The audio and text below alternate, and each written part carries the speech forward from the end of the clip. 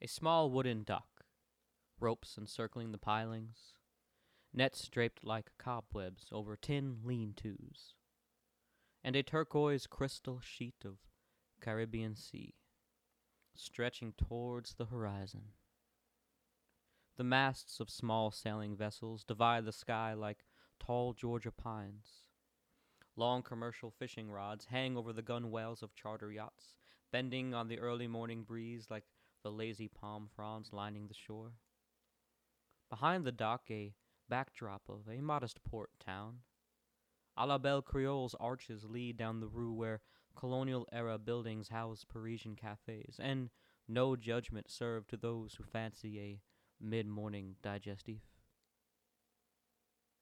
That was the Martinique in Bogart's To Have and Have Not. The film bears little resemblance to the famous Hemingway novel, and I assume less to the modern port of Fort-de-France. But that scene makes up a part of my tropical fantasy. We all have it, a place in our minds that nowhere on earth, no matter how picturesque it may be, ever quite checks all the boxes of what we were expecting. And that's because what we're expecting doesn't exist. And that's okay. That's the essence of tiki. But every once in a while, like that perfect pairing of flavors, we find it. It happens when we have that fortuitous balance of opportunity and happenstance. We get a glimpse of our personal island. It's those glimpses that keep folks like me wandering in excitement for what may be the next piece of paradise. That's why I dream of Martinique. Way down in the Windward Islands, Martinique shares a big part in the lure and majesty of the Caribbean. It also shares a historical part of the sea with the birthplace of rum, Barbados. Like most of the Caribbean before Columbus, the island was inhabited by Arawak and Carib peoples. By the 17th century, France had laid its claim and solidified itself as a major player in the colonial Caribbean. English, Spanish, Dutch, American, African, French cultures spin together like a brush through an artist's palette. Martinique is one of those places that stands out as a truly balanced cultural cocktail. I've never been to Martinique, though I very much want to see her. Thus, today I invite you to sail with me on a little journey through my mind's piece of paradise. Welcome to Pod Tiki. Let's talk about Tea Punch. The story of Tea Punch doesn't necessarily fall with the drink itself. The drink is not particularly complex or hold a rich historical drama. Tea Punch is rather quite pallid in comparison to our usually multifaceted concoctions, but for the ingredients, tools, and terroir. Tea Punch is about slowing down and enjoying simplicity. Let's go. Along the portrait of rolling fields adorned with local flora that is Habitation Clement are planted the historical seeds that are the root of our tale. This first stop in my mind's eye takes us to a rattan chair overlooking a lime green field dotted with palm trees. The sun is out, but not yet overbearing, and the humidity doesn't bother me in my linen shirt and shorts. The scent in the air is fresh, but a bit sweet. Behind me looms the prodigious Clement estate, and beside me a small round table. On that table, a bottle of Clement Rhum Agricole. Throughout our inebriated odyssey, sugar has remained a constant through line regarding Cocktailia and the significant rise of the New World. But alas, the mighty tend to fall the hardest. In the late 19th century, the boon of Caribbean sugarcane fell victim to larger South American plantations. Easier to fill the hulls of your ships from one port than to make several small landfalls along the Lesser Antilles. Enter Omer Clement. The island of Martinique was suffering a great recession when Monsieur Clement, a prominent mayor on the island, purchased the bedraggled sugar plantation Domaine de l'Acajou, which is now Habitation Clement. In one of the most prolific instances of rum genuity, Homer decided to pivot production from pure sugar to our most scandalous of spirits. Clement didn't earn his face on Mount Lushmore by just making any old Caribbean rum. Much in the way Jamaica added their signature twist to rum, Clement was inspired by his previous exposure to French Armagnac distilling. Rather than refining sugar and using the byproduct, molasses, he said, "Poppycock to the president!" Clement chose to distill his spirit from fresh pressed sugarcane juice extracted straight from the stalks. This devilish deviation resulted in an elegant flavor profile of herbaceous, grassy, tropical earthiness, with underlying notes of fruit. The essence of this new French rum begot a sense that one was tasting the pleasant terroir of wild Caribbean. With a fresh and prevalent agricultural flavor, this new style was dubbed rum agricole. Rum agricole is now made throughout the French Caribbean, such as Haiti and Guadeloupe, but only rum from Martinique is governed under the Appellation d'Origine Contrôlée, or AOC. Rare in the world of rums to have a governing body, the French take their spirits very seriously, and the AOC protects the designation origin, or the designation of origin, for true Martinique rums. And if you're wondering, that's rum RHUM, the French spelling. For his contribution to Coctelia and ultimately this province of Tikidom in which we reside, Monsieur Homer Clement gets placed beside the likes of Don Beach, Trader Vic, and Harry Guy as a veritable paragon of paradismal potions. Now that the sweet scent of sugarcane is in the air, there's one more distinctly Martinican ingredient we're going to need. Sugarcane syrup, or sirop de canne, is unlike simple syrup in such that rather than mixing refined sugar with water, sugarcane syrup is made by boiling down actual sugarcane juice. The result is a viscous amber syrup with the same woodsy, grassy, agricole characteristics as the island's rum. For the next stop on our pretend peregrination, we find ourselves hiking the volcanic tropical forests below Mount Pelée. The air is thick and humid now. A wayward squall has blown over as an ephemeral afternoon storm, stealing the atmosphere and adding to the imposing threat of the infamous volcano. In the damp tropical air, we notice an odd shrub taking shelter below the dense tree canopy. Rather than growing randomly, the branches of the Quawarabea turbinata tree expel out from a central point on the stem like spokes of a wheel or blades of a ceiling fan. Early plantation workers found that if they cut just below the wheel of branches on one end and about a foot up on the other to create a handle, then trim the radial branches to about an inch, voila! The perfect tool for mixing. Imagine a stick with a flat spur at one end. Of course, we are describing a swizzle stick. This is a thin wooden rod where at one end there are small fingers spreading out in a radius, initially used for blending soft foods. It was only natural for Martinicans to adopt the swizzle stick for the purpose of mixing drinks. Although the swizzle stick tree grows throughout the Caribbean, Martinicans lay claim to inventing the tool which they traditionally referred to as a bois lelé. And yes, the swizzle stick tree is a real thing. It's what they call the Quawarabea turbinata tree. As the sun begins to recede into the still western Caribbean side of the island, we find ourselves at a small portside cafe. With bellies full of French Caribbean delicacies, we watch the citrine colors of day ripple on the calm sea from our patio table. It's still warm, but a cool breeze blithely caresses our cheeks. The time has come to combine all we have learned heretofore and finally make a tea punch. And make it you will. You see, on Martinique it is custom when one orders a tea punch for the bartender to ask, "Chacun prépare son pote mort," translating to each prepares his own death. The drama is a bit inflated, but this is the option of having all the ingredients presented and you prepare your own drink. What sticks out to me about the tea punch is something we haven't encountered in other recipes. People agree to disagree on how it's made. It's unanimous which three ingredients have to and only make up a tea punch, but it's also totally agreed upon that each individual can manipulate those ingredients any way they like. Clear or aged rum, that is, blanc or vieux, spoonful of cane syrup or half ounce, ice, no ice. In fact, the biggest controversy surrounding tea punch seems to be how to cut the lime. Now that's refreshing.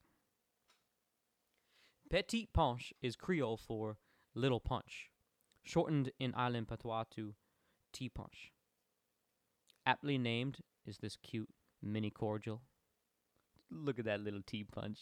Don't you just want to snuggle it and squeeze its little limes? But don't be fooled by its diminutive appearance. This little petite packs a punch. Get it? Punch packs a... Oh, never mind. Okay. Drinking trends have ostensibly been steered by the New World ever since someone eventually told Columbus that Montego Bay was not Hong Kong.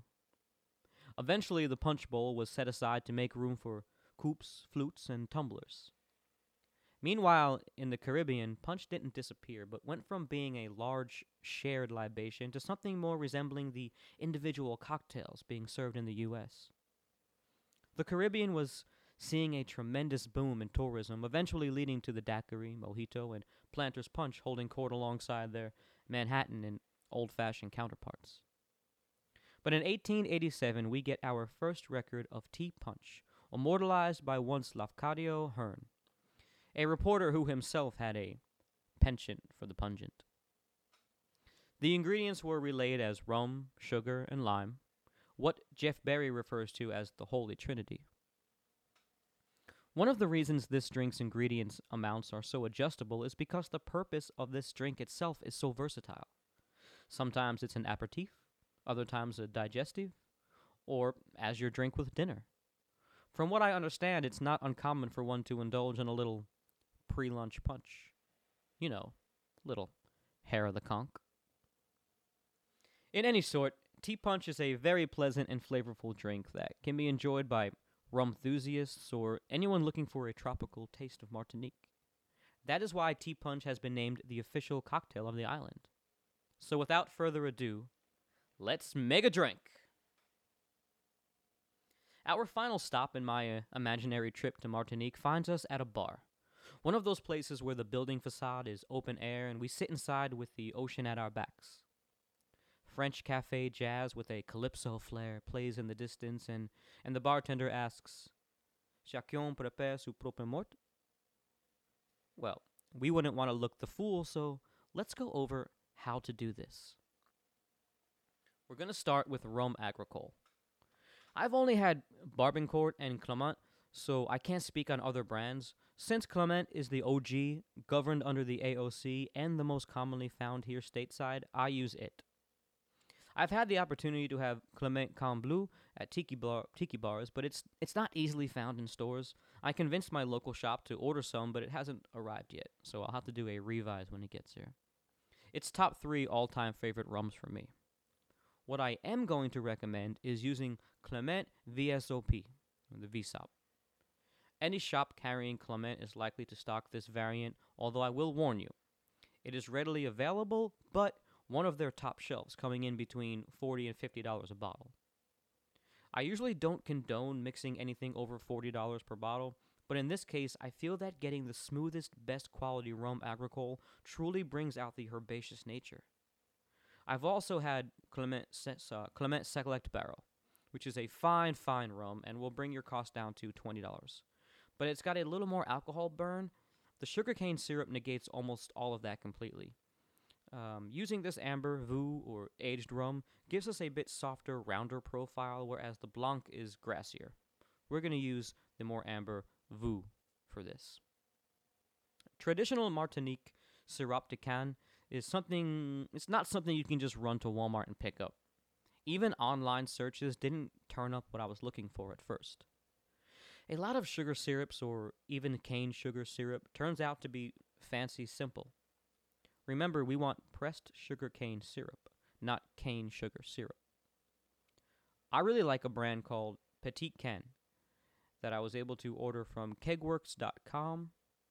$13 is a small price to pay to be able to recreate that traditional Martinique flavor. Then we come to that lime debacle. Having not been to the island yet, I can only go on the recounts of others found in my research. It seems that the, quote, traditional way of adding lime was to cut a circular pattern in the peel, making a silver dollar-sized lime coin, deep enough to get a thin layer of pulp. The idea here is by squeezing the lime coin over the drink, we get a little bit of juice and a lot of the expressed oils from the peel. Dropping it in makes a delightful garnish as well as aroma. But tradition comes in question here as a story relayed in Jeff Barry's Potions of the Caribbean recollects a relative of Homer Clement himself making the drink by cutting a lime in half and hand squeezing the halved lime over the drink. This version adds more juice than oils, especially after dropping it in. It also makes the drink a bit pulpy, which I don't care for.